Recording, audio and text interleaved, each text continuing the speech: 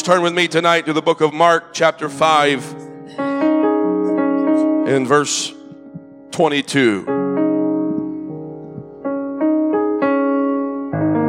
I want God to have His way in me, but I don't want to be selfish with it. I want God to have His way through me. Well, what is His way? What is His will? We pray, God, I want to know your will. I want to be in your will. At the very basis of God's will is this simple ideal that God is not willing that any should perish, but that all should come to repentance. So if I really want to be in God's will, I'm going to operate in that ideal.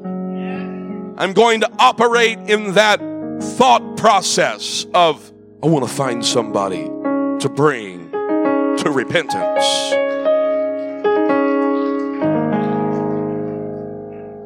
Mark 5:22. Behold, there cometh one of the rulers of the synagogue, Jairus or Jairus, pecan.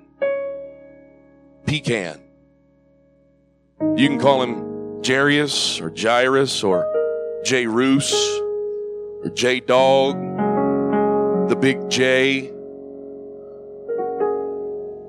By name, when he saw him, when he saw Jesus, he fell at his feet and besought him greatly, saying, my little daughter lieth at the point of death. This is not a quiet prayer. This is not a quiet plea. This is not a, hey, I've got 10 minutes. What can you do for me? I pray thee, come and lay thy hands on her that she may be healed. And she shall live. If I can just get Jesus into the house, if I can just get Jesus into the room where she is at, and he will lay his hands on her, I know she can be healed, and I know that she will live. She shall live. Verse 24, and Jesus went with him, and much people followed him and thronged him. Verse 35, while he yet spake, there came from the ruler of the synagogue's house certain which said, thy daughter is dead. Why troublest thou the master any further? She's dead. Why are you still praying? It's hopeless. Why are you still here? As soon as Jesus heard the word that was spoken, he saith unto the ruler of the synagogue, be not afraid, only believe. The Holy Ghost wants to speak to us tonight what fear couldn't see. What fear couldn't see. Let's put our Bibles down. Let's go before the Lord in prayer tonight. In the name of Jesus. God, I love you. I thank you. I praise you. God, I praise you for every one of these saints of God that are here tonight. I thank you for them, and I thank you that they are here. I thank you that they are part of this body, that they are part of your kingdom in this place. God, they've been placed here for a certain purpose. They have been born into this time for a reason. We're not here by chance. You don't do anything by chance. But God, you are here for a purpose. You are with us tonight. We believe it, God. You want to use us. You want to operate. You want to move in each and every life represented here. God, I pray that your word would not return void, but God, that it would prick the heart of every man, every woman, every boy, and every girl in this place tonight. God, that it would travel beyond these four walls into our city. God, that there would be souls resurrected in this city tonight. In Jesus' name. Why don't you clap your hands unto the Lord?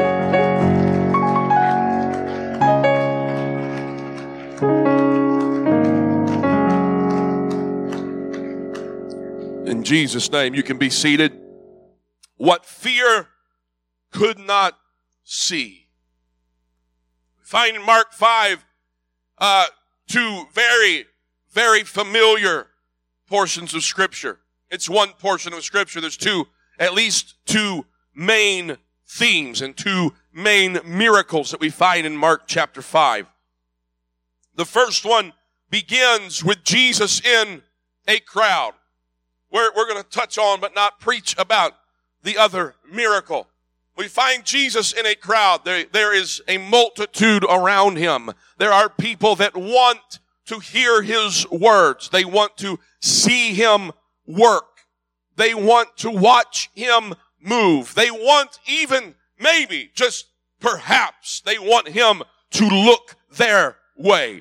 Perhaps he might, maybe he will look at my situation and have mercy on me. Perhaps he would. Maybe if I could just get his attention, if I could just press in close to him, if I could just get by the disciples, if I could slip past Simon Peter, if I could maybe step on Judas's toe and tell him that he dropped $1, that I could get by to get closer to Jesus. And so the multitude is there and they are wanting to get closer to him. They are pressing on him. We know the language very well. The multitude is thronging him.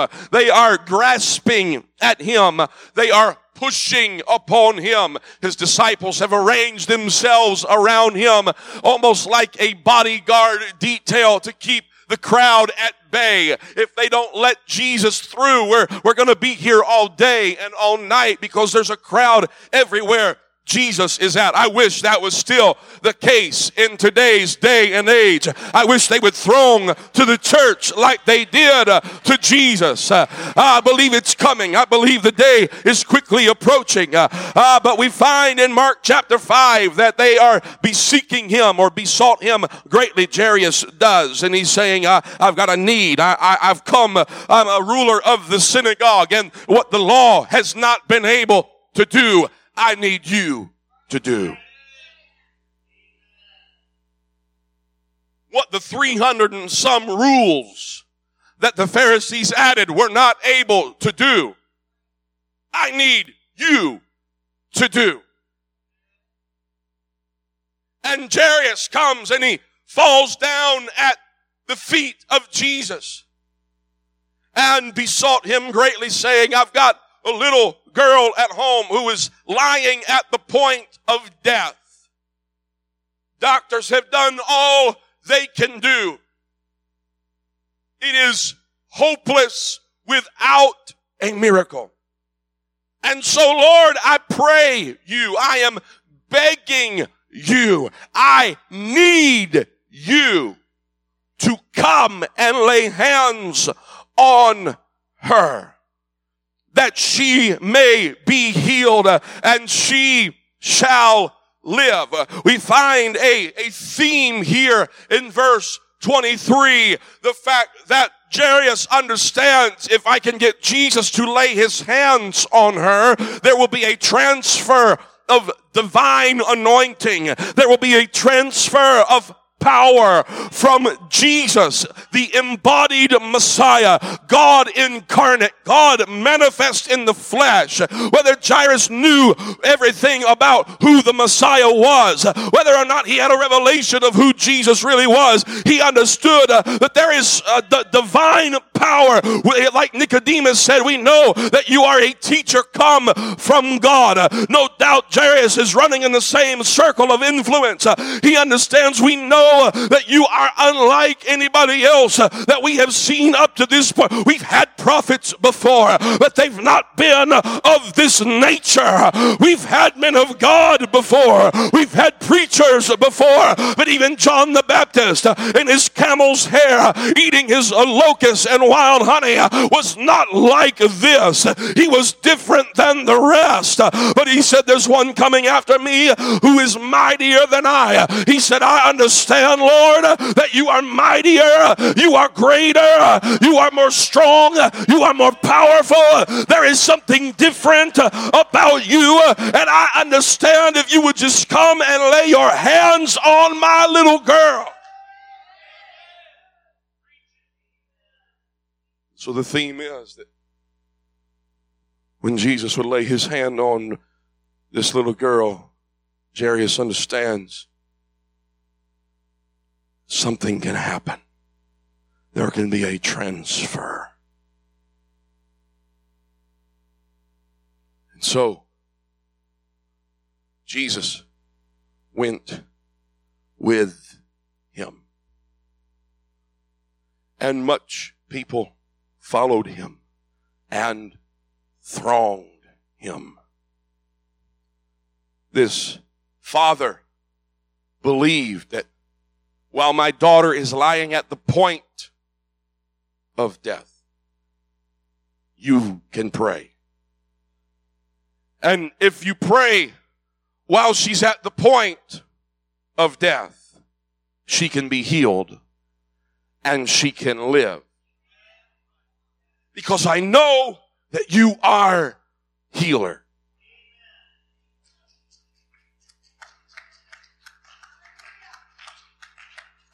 Between verse 24 and verse 35, we find another theme.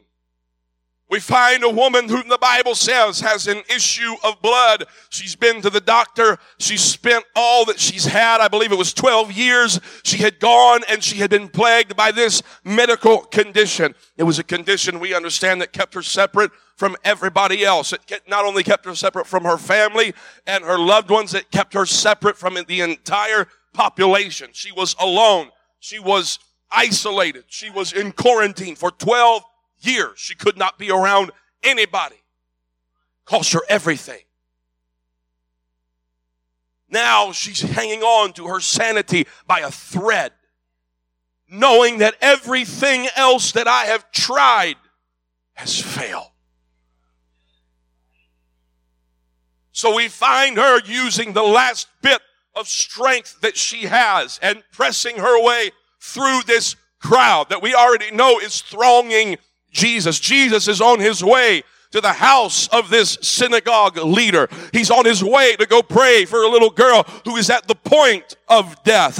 And we find him going to pray with the understanding of this little girl's dad, that if you will lay your hands on him, that if you can lay your hands on my little girl, that there is healing virtue that will happen. If you would lay your hands on my baby, if you could just bring her back from that point. I know that if I can get you to where she is, then I know that you'll move and she'll live.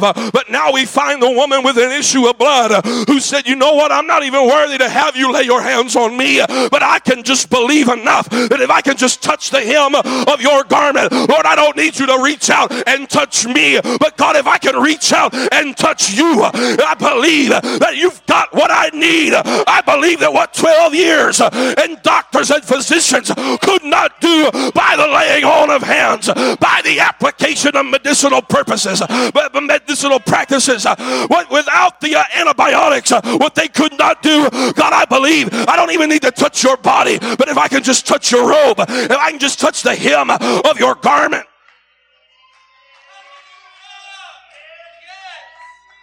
Lord, I know Jairus believes that you can lay your hands on his little girl, but God, I'm not even worthy of that. So if I could just touch you, there's another theme here, that when I don't believe that God can reach down and touch me, if I can get myself into a place where I can reach out and touch him.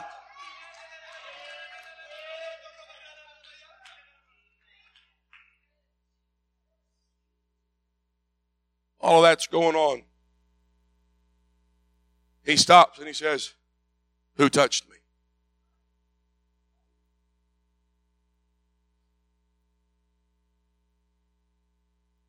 And they said, Lord, really? I mean, there's smart Alex Simon Peter. You have got to be kidding me.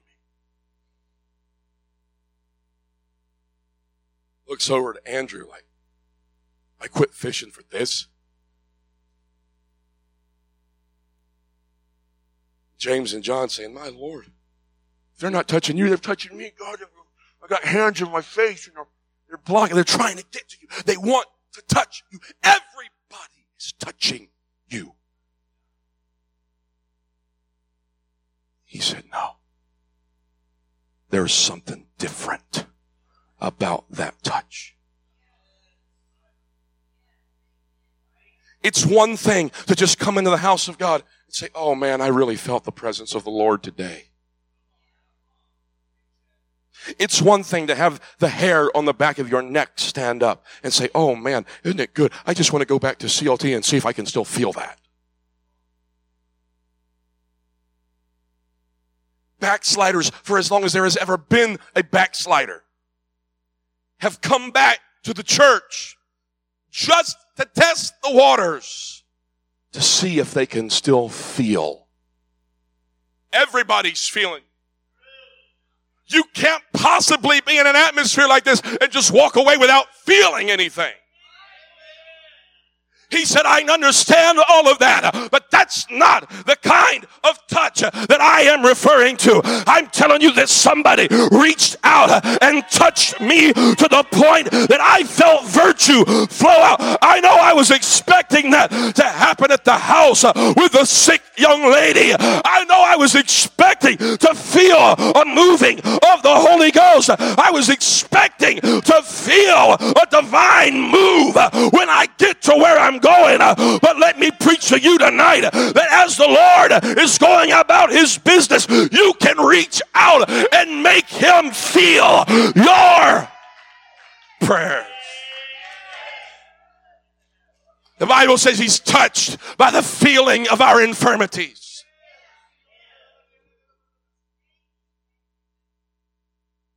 I don't see it.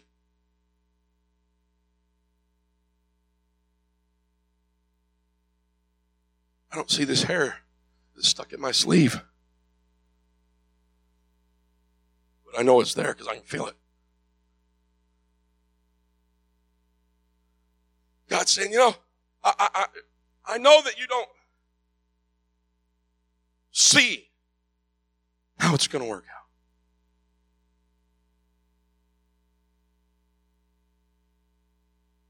So all of this is going on. And while Jesus is still speaking to the woman with the issue of blood, here comes a servant, a messenger, maybe a family member, regardless, the bearer of bad news. I mean, they say it loud enough that 3 of the Gospels record it. Why are you bothering him? She just died. Really? Why troublest thou the master any further? They said it loud enough that verse 36 says it was not just the disciples who were standing out a little ways trying to control the crowd that heard it.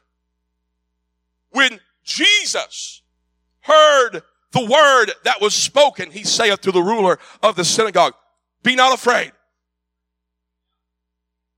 I know that's your first reaction. I know that your paternal instinct. I know that the Father in you is instantly afraid, is instantly questioning whether or not I could have gotten here faster. Maybe if I had brought another horse, maybe if I had worn another pair of sandals, maybe if I had put on my Nike sandals instead of my Puma sandals, I would have gotten here a little faster. Maybe if I had worn a different pair of socks, maybe if I had gotten to the church 5 minutes earlier to pray, maybe this or maybe that. I know that's your first instinct, but the Lord turns and looks at that man and says, don't fear. Be not afraid, only believe. I know right now that fear wants to cloud your vision, but I'm telling you that what fear cannot see is still possible.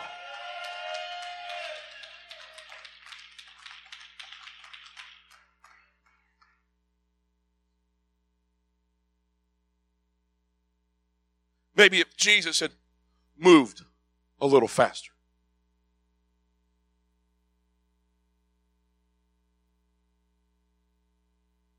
Maybe if Sister Issue of Blood had just waited on her porch, Jesus wouldn't have been stuck in the crowd. Maybe if he hadn't performed a miracle on the way to another miracle, things would have been different. And he suffered no man to follow him, save Peter and James and John, the brother of James. He cometh to the house of the ruler of the synagogue and seeth the tumult, and them that wept and wailed greatly. It wasn't something that was quiet.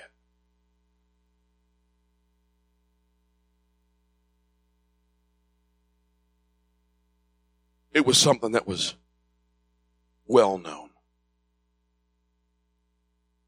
They had the professional grievers there. They were weeping. They were crying. They were screaming. They were screeching. They were rolling on the ground.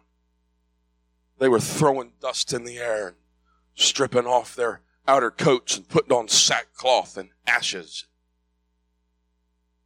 This is what Jairus walks into his yard to see. And this is what Jesus walks up to see. Perhaps he left the other 9 disciples back to hold the crowd back so he could get away. But he and Peter and James and John walk in. And when he was come in, he saith unto them, Why make ye this ado? The original language literally means, why are you disturbing it so greatly? Why are you terrified? Why are you so stricken with panic? You have been overcome with agitation of your mind. You're making a noisy upheaval. Why? The damsel is not dead, but sleepeth. He just took the end of their world. He just took their basket of broken dreams. He just took their grief and their sorrow and minimized it down to the point of she's just asleep. Why are you wailing? Why are you so stricken? She's just asleep. And they laughed him to scorn. But when he had put them all out, he taketh the father and the mother of the damsel and them that were with him and entered in where the damsel was lying. And he took the damsel by the hand and said unto her, Talitha Cumi, which is being interpreted, damsel, I say unto thee, arise. And straightway the damsel arose and walked, for she was of the age of 12 years. And they were astonished with great astonishment. Notice that the gospel, according to Mark, is the only gospel that records her age. I find it interesting. I don't know if it means anything, but she was born when the woman with the issue of blood discovers that she's got an issue. And for 12 years, she's been living her life going from doctor to doctor. And the Lord, it took 12 years for her to get to where Jesus was at in order for Jesus to perform the miracle. And now this young lady has lived the same amount of time in perfect health. And now she's got an issue that's caused her to cross from life into death. And the Lord is saying, listen, it doesn't matter how long you've lived with it or how suddenly it's come upon you. I'm the God who can deal with what you've been living with, and I'm the God who can deal with what you didn't expect. But fear doesn't see that. Fear only sees brokenness. Fear only sees distress. Fear only sees the ado. Fear only sees the devastation. Fear only sees the disease.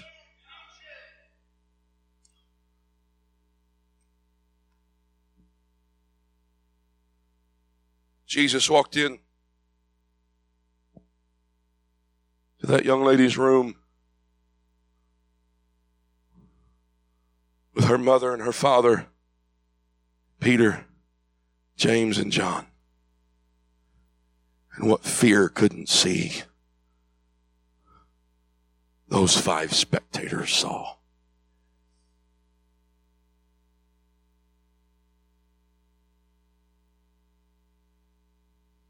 This is the first occurrence. Mark chapter 5 is the first time that Mark mentions the fact that Jesus takes Peter and James and John and takes them to where the other apostles were not able to go. We find it again in Mark chapter 9 and verse 2. After 6 days, Jesus takes with him Peter, James, and John and leads them up into a high mountain apart by themselves and was transfigured before them. Mark chapter 9 and verse 2 refers to what we now understand, or we now call, and what it was called from that point forward, the Mount of Transfiguration. And they see God in His glory. They begin to see Him unlike anything that they have seen Him before. They begin to have an understanding that He's more than just a teacher come from God. They begin to see Him. One writer says that His face shone bright white. They didn't have the ability to describe everything that they saw. They said his clothes changed. He was whiter than any fuller or any cleaner could polish. He was whiter than anybody could soap. He was whiter. He was more pure. They saw him in his purity. They saw him standing there with Moses and Elias, and they began to get a revelation that he was God more than just he was more than just a man in the flesh, but he was God of 2 testaments.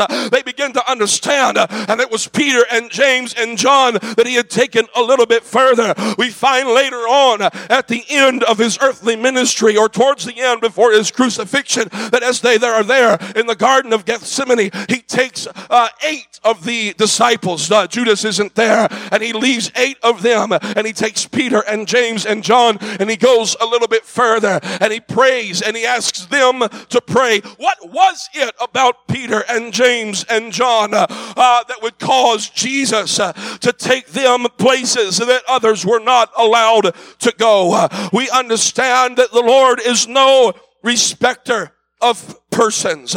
We understand that God loves everyone the same. But while God is no respecter of persons, He is a respecter of allegiance. I said God is not a respecter of persons, but He is a respecter of allegiance. And He will operate in my life in direct proportion to the amount that I will operate in His life. If I'm just going to live for God a little bit, then I'm only going to see a little bit of the kingdom. But the more I'm willing to pour out, and the more I'm willing to give over to God, then the more He's willing to let me see. Let me preach to you tonight that being born of the water and of the Spirit just gets you inside the door. But how much do you want? Are you willing? Are you desiring to see what fear cannot see?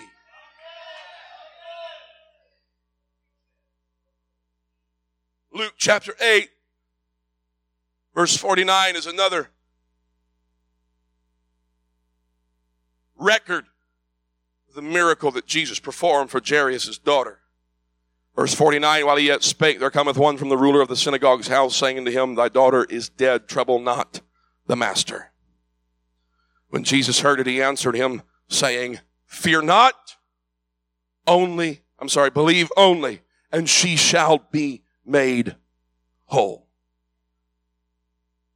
she shall be made whole. When he came to the house, he suffered no man to go in save Peter, James, and John, the father and the mother of the maiden. All wept. Everybody bewailed her. But he said, weep not. She's not dead, but she sleepeth. They laughed him to scorn, knowing that she was dead. Their fear could not allow them to see the situation in faith. He put them all out, and he took her by the hand and called, saying, Maid, arise. Her spirit came again. Understand that. That means that her spirit had left her earthly body, but it came again, and she arose straightway, and he commanded to give her meat. He was saying, listen, she's alive, and now you got to feed her. She's alive, and now you got to make sure that your miracle is sustained. You got to make sure I brought her back to life. The sickness is no longer. She's been made whole. Now you need to make sure that she remains in her strength. Now you need to understand that what fear said was not possible, God said it is possible. And God said not only is she going to live, you're going to feed that girl. You're going to watch that young lady grow. You're going to watch her strength return. They were afraid that it was over. They were afraid they lost their daughter. They were afraid they lost a friend. They were afraid they lost a sister. They were afraid they lost a cousin. They were afraid they had lost. Afraid it was over.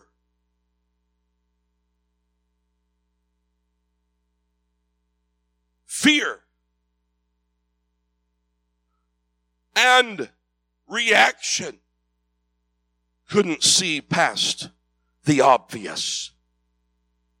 You see, fear destroys faith.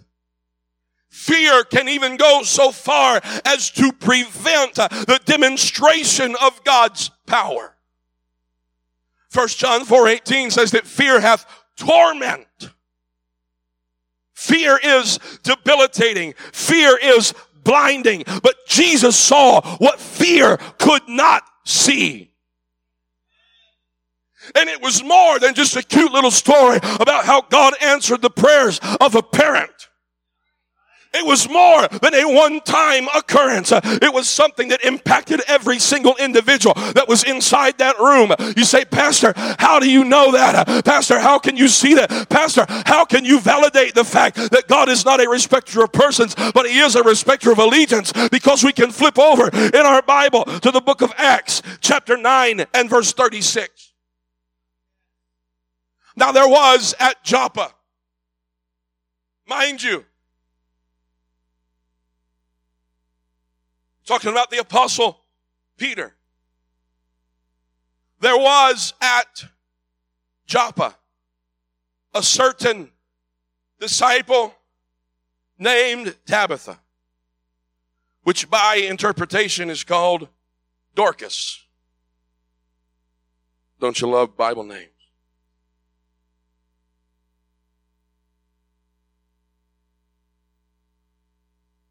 This woman was full of good works and alms seeds or good deeds, which she did.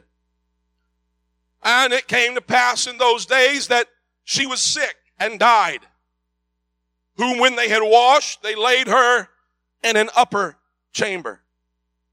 And for as much as Lydda was nigh to Joppa, and the disciples had heard that Peter was there in Joppa, they sent unto him 2 men, desiring him that he would not delay to come to them. Then Peter arose and went with them. And when he was come, they brought him into the upper chamber, and all the widows stood by him, and they are weeping, and they're showing Peter the coats, the garments that Dorcas had made while she was with them. Oh, you need a coat, honey. Let me give you a coat. Let me make you a coat. She was everybody's mother. She was everybody's grandma. She's making them stuff. She's passing it out. She's giving of her abundance or lack thereof. And she's done so many good things. And now Peter is come, and Peter, under normal circumstances, I don't believe that they were expecting Peter to come in and perform a miracle, but they were just wanting a preacher there to perform a funeral. And when he gets up there, they're showing him all of these things that she had made. What are we going to do now? We've lost a benefactor. We've lost a sister in the kingdom. What are we going to do now? She's passed away. She's passed on. Didn't God know what she was to us? Didn't God know? Wow, and they're having a hard time seeing past their fear. But Peter, in verse 40, puts them all forth, and he kneels down, and Peter begins to pray, and turning him to the body, he says, Tabitha, arise. Literally in the Aramaic, it is one letter different from what he heard Jesus say in Mark chapter 5. When Jesus said, Talitha cumi, he has said, damsel, I say unto thee, arise. But the apostle Peter says, Tabitha or Tabitha cumi. Tabitha, I'm telling you, arise. It's time to get up. Peter begins to see what fear could not see.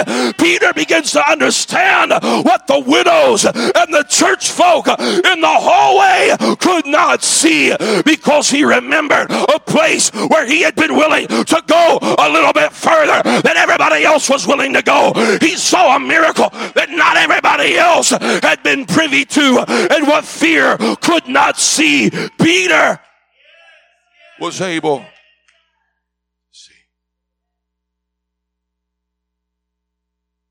You get the picture of her laying there peacefully.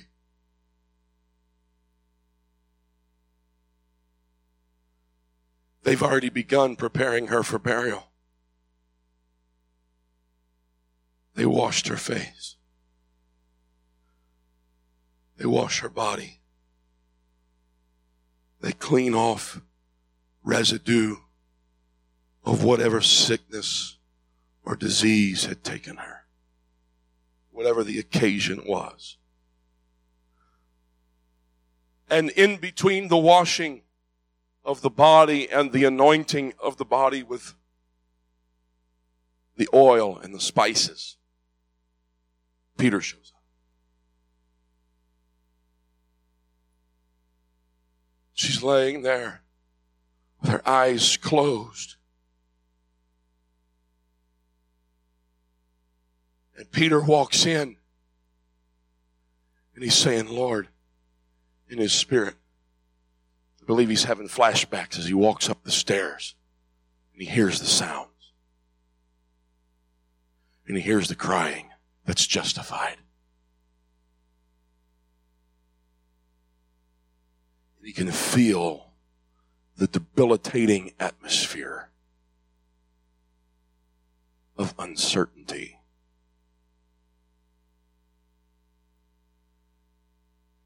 Before he crosses that threshold, he looks around and he says, everybody needs to leave.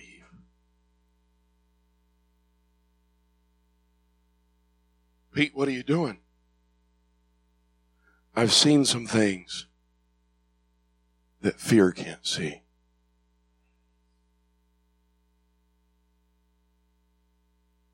I've been some places that fear could not go.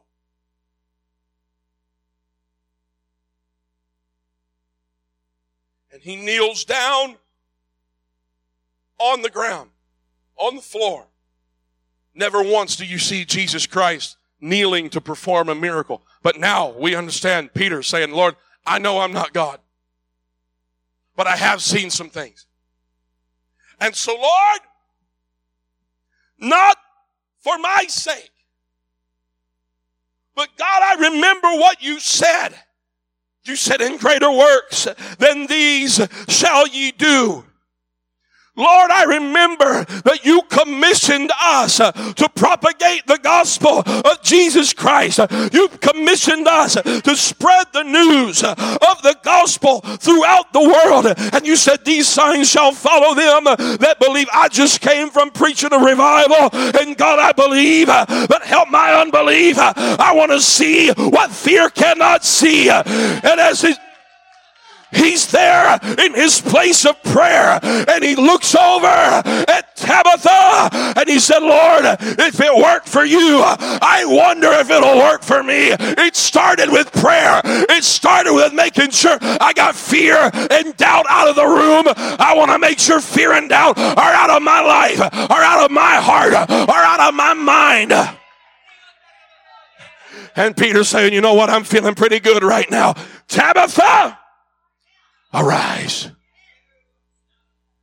one letter different. Tabitha, I say unto thee, arise. And she opened her eyes.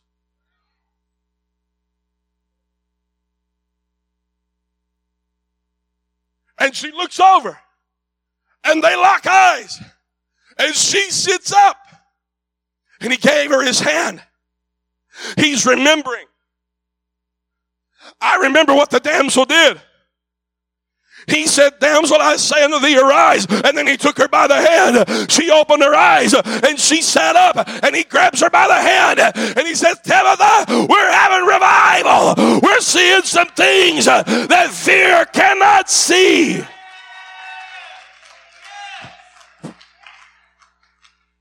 And then he said, watch this. Hey, y'all! You can come in.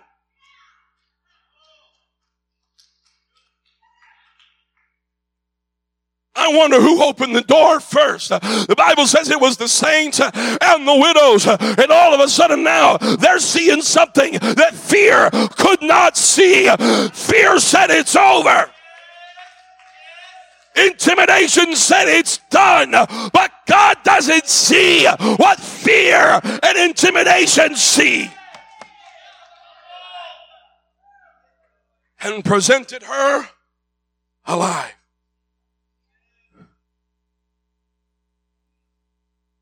If I was Peter, I would have said, and now, ladies and gentlemen, I present unto you in this upper chamber of Lydda, some 30 miles away from the city of Jerusalem. Ladies and gentlemen, please stand to your feet and clap your hands, and let's make some noise for Sister Tabitha back from the dead. Are you ready to crochet?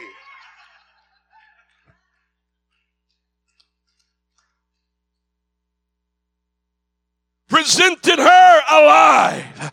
I present to you the woman of God whom fear said was gone forever. I present unto you the woman of God, the benefactor who had blessed you before and will bless you again. I present unto you the woman of God whom God has raised from the dead.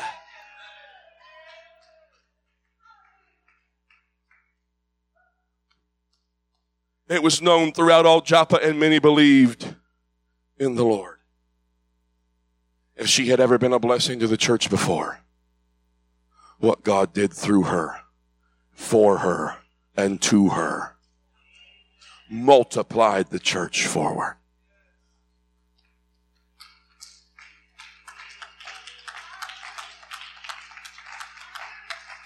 And it came to pass that he tarried many days in Joppa with one Simon, a tanner. And in the very next chapter, I believe that God used what fear couldn't see in that upper chamber to open Peter's eye. And then when Peter was sitting on top of Simon the tanner's roof, and he's praying while everybody else is getting ready to eat, that there's a sheet that comes down. Rise, Peter. You just told Tabitha to arise. Now you rise. You slay and you eat. Oh, Lord, I can't do that. There's like 341. I think that number's wrong, but it's over 300. There's like 341 rules about what we Jews can eat and what we can't eat and how we act at the table and what we do and what we don't do with our food. I've never transgressed against the law of our food. I'm not going to do it now. No, Peter, that's the fear of breaking tradition that's speaking to you. But what fear cannot see, God can see. And the sheet rises, and the sheet comes down, and it rises, and it comes down, and then the Lord begins to speak to Peter. Listen, Peter, there's going to be some men that knock on the door. Whatever they say, you go with them. I'm with you. I'm getting ready to open up a door unto the Gentiles. What fear can't see, God says you can see it. You can have it. But Peter, you got to make up your mind. I say unto thee, arise. I'm sticking with the plan. I'm sticking with the example that I saw Jesus do. I'm sticking with the master's example. I'm doing what I know has worked before.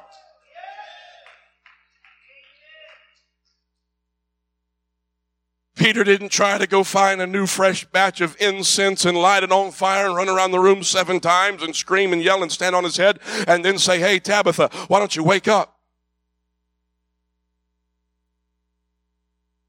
He didn't sprinkle her forehead with bacon grease and say, man, if you won't live for that, you won't live for anything. He didn't try some newfangled worship song. He didn't stand on his head and hum Kumbaya 3 times. He didn't say, man, if I could just lick my elbow, she might just get up. No. He didn't say, you know what, I've got to pray this certain way, this new way that I heard. I heard something from over here, over on this radio station or this television channel or this YouTube influencer or whatever they're called, or this social media site. Let me try this. Let me try this. No, Peter said, you know what fear couldn't see? I've seen before, and I've got an example that I can follow. And the example is the first thing that the Lord said is fear, you've got to stop. Fear, you've got to stop in your tracks.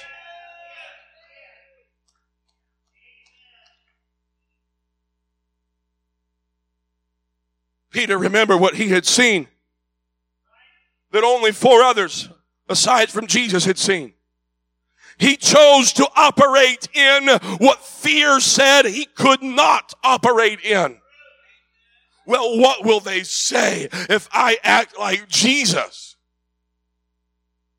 What will they say if I command all of them to go out and they start remembering that this is what the Christ had done at Jairus' house? What will they think of me? How will they look at me? What will they think that I'm trying to do or I'm trying to pull? He thinks he's like Jesus, the master? Oh, Peter, no, Peter, you got to stop that. If he had allowed that to happen, he would have only seen what fear could see. He would have prepared a sermon for a funeral instead of praying for a resurrection. If I only allow myself to go as far as what fear dictates to me, I'll only ever be a name on a page somewhere. I'll only ever be a fond memory. I'll only ever be just a dust pile somewhere in a corner. But God is wanting to know, how will you respond? How will you choose to operate?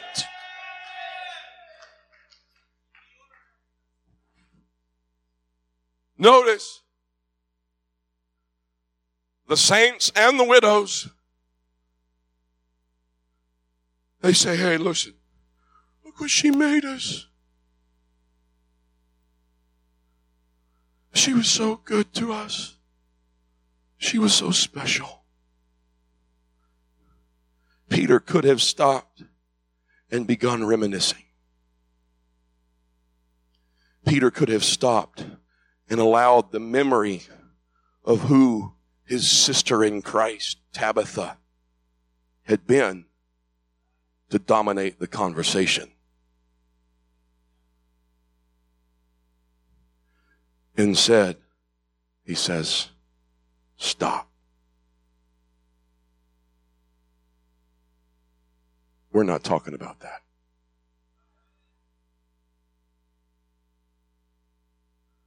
We're not going there. Well, why?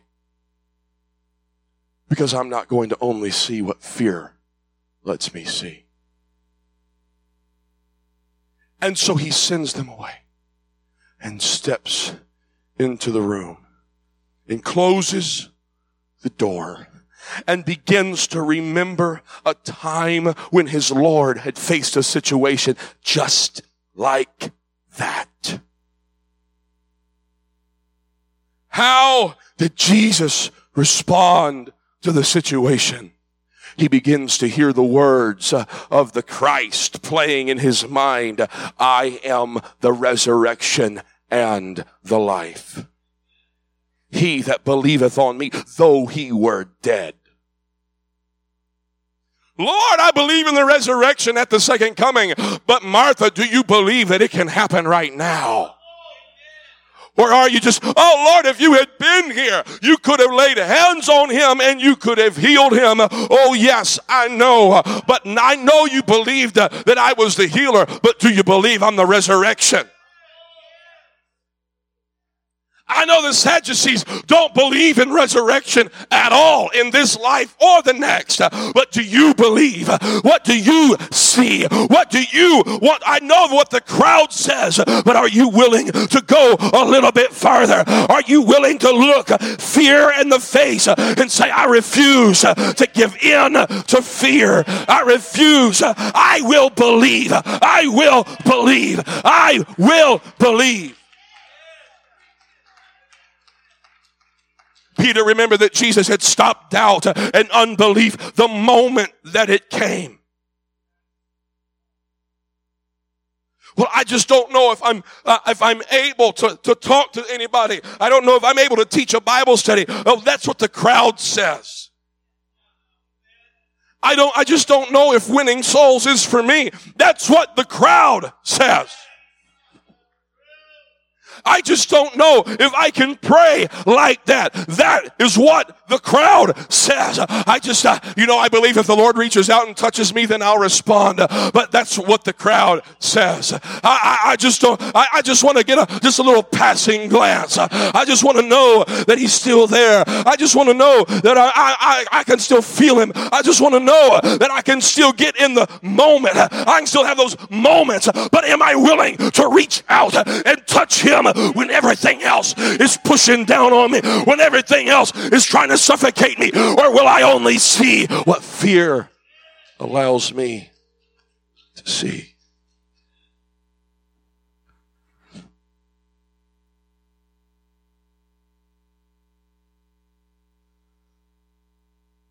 Peter said, I'm going to choose to follow the example that was set before me. Believe that Jesus allowed Peter to come with him because he's a God who knows all. And he knew that in Acts chapter 9, in the city of Lydda, Peter was going to be in Joppa, which is just a short little jaunt over there. And if Peter can get to where Tabitha's body is laying, then I believe that Peter is going to look beyond what fear and intimidation say. You've seen miracles. Why? Why has God allowed you to see miracles?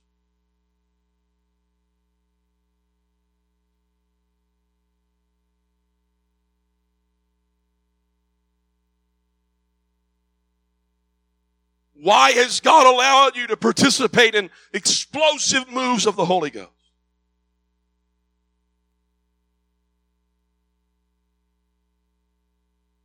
Because there is going to be a day and a time when nobody else has experienced it and all they can see is the fear and intimidation. When all they can see is hopelessness. When all they can see is brokenness. When all they can see is pointlessness. But God is wanting a man or a woman who can stand up from the crowd and say, oh no, I've seen some things. I've been with the Lord some places. I remember what it was like that night in that prayer room. I remember what it was like that time in that hospital room. I remember what it was like that day on outreach. I remember what it was like that day in that nursing home. I remember what it was like when the Lord said, I need somebody to work a miracle. I need somebody to be a willing vessel. I need somebody that can move with the Spirit. I need somebody that can be sensitive, and you're going to be there, and they're going to call for you, and you're going to say, you know what? I've been some places and I've seen some things and I can see beyond the obvious. I know that the obvious says it's hopeless.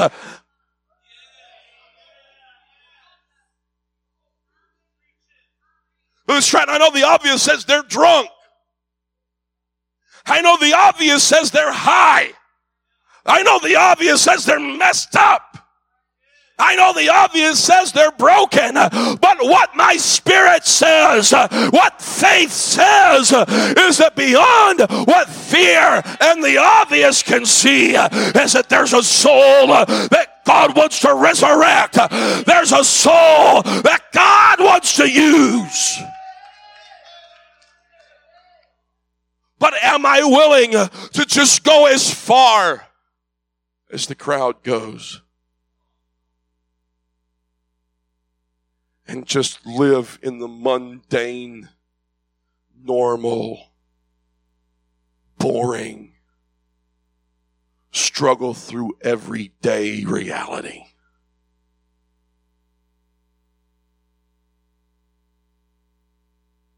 Or is there something inside of me that says, if they only want to go 3 steps, I'll go 4?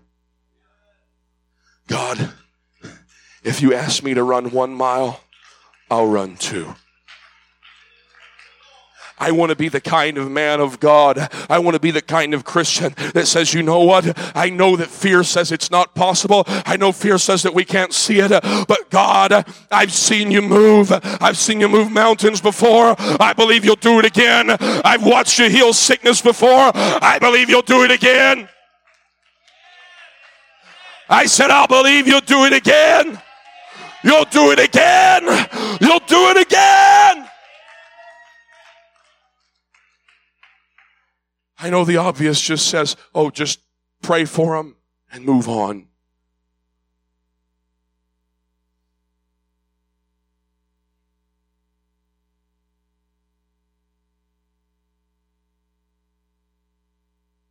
John 14 and verse 12 says, verily, verily, I say unto you, he that believeth on me, the works that I do, shall he do also. Musicians, come, I'm almost done. And greater works than these shall he do, because I go unto my Father. Whatsoever ye shall ask in my name, that will I do, that the Father may be glorified in the Son. Jesus is including the disciples in the plan for redeeming the world. He's saying, listen, you're going to carry on this ministry of reconciliation after I have been glorified. But that does not stop with that generation. Holy Ghost outpouring did not stop on the day of Pentecost. It did not stop with 120. It didn't stop with 3,000. It didn't stop with 5,000. It didn't stop with 80-some thousand in Corinth. It did not stop with that generation. But the promise is unto you and to your children and to all that are afar off. Even as many as the Lord our God shall call. So if we believe that the Holy Ghost is no longer being outpoured or being poured out, then we shouldn't believe that God's calling anybody either. If we don't believe that the miraculous is taking place, then we shouldn't be preaching the Acts 2:38 gospel message. Because the infilling of the Holy Ghost and the remission of sins and living a repentant life is miraculous. If you've experienced that, you have experienced a miracle. And so you can look at that person in the store, you can look at that person on outreach, and you can know, because you've seen it before, that God can do it for them. But you have to be able and willing to look beyond what fear can see. You got to be able to look beyond that debilitating feeling, that crippling mindset that says, what are they going to think of me?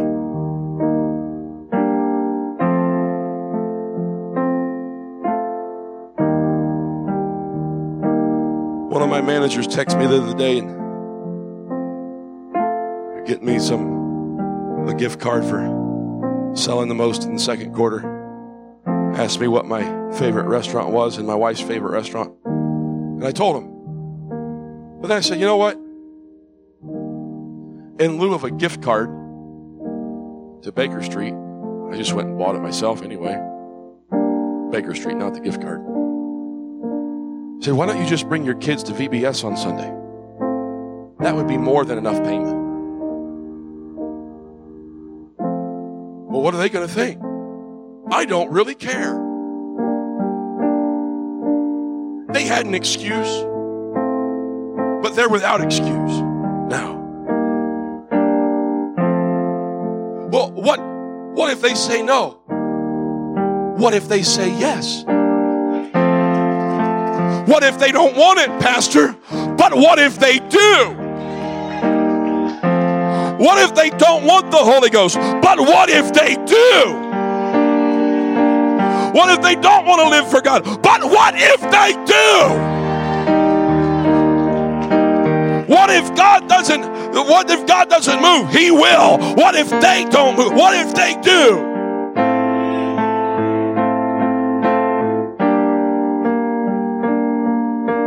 What if they talk about me? What if they don't?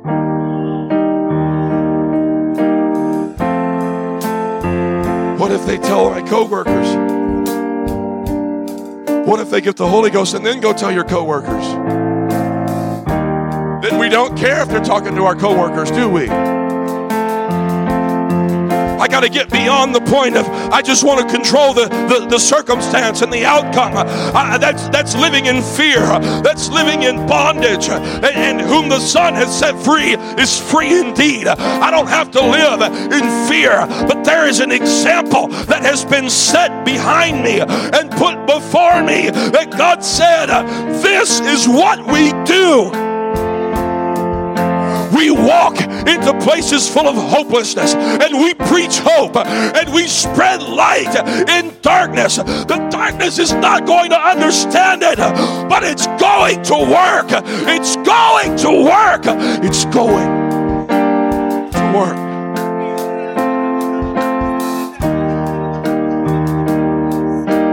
Come on. Are you willing to step out? Are you willing to move beyond where the crowd is at? There is no doubt.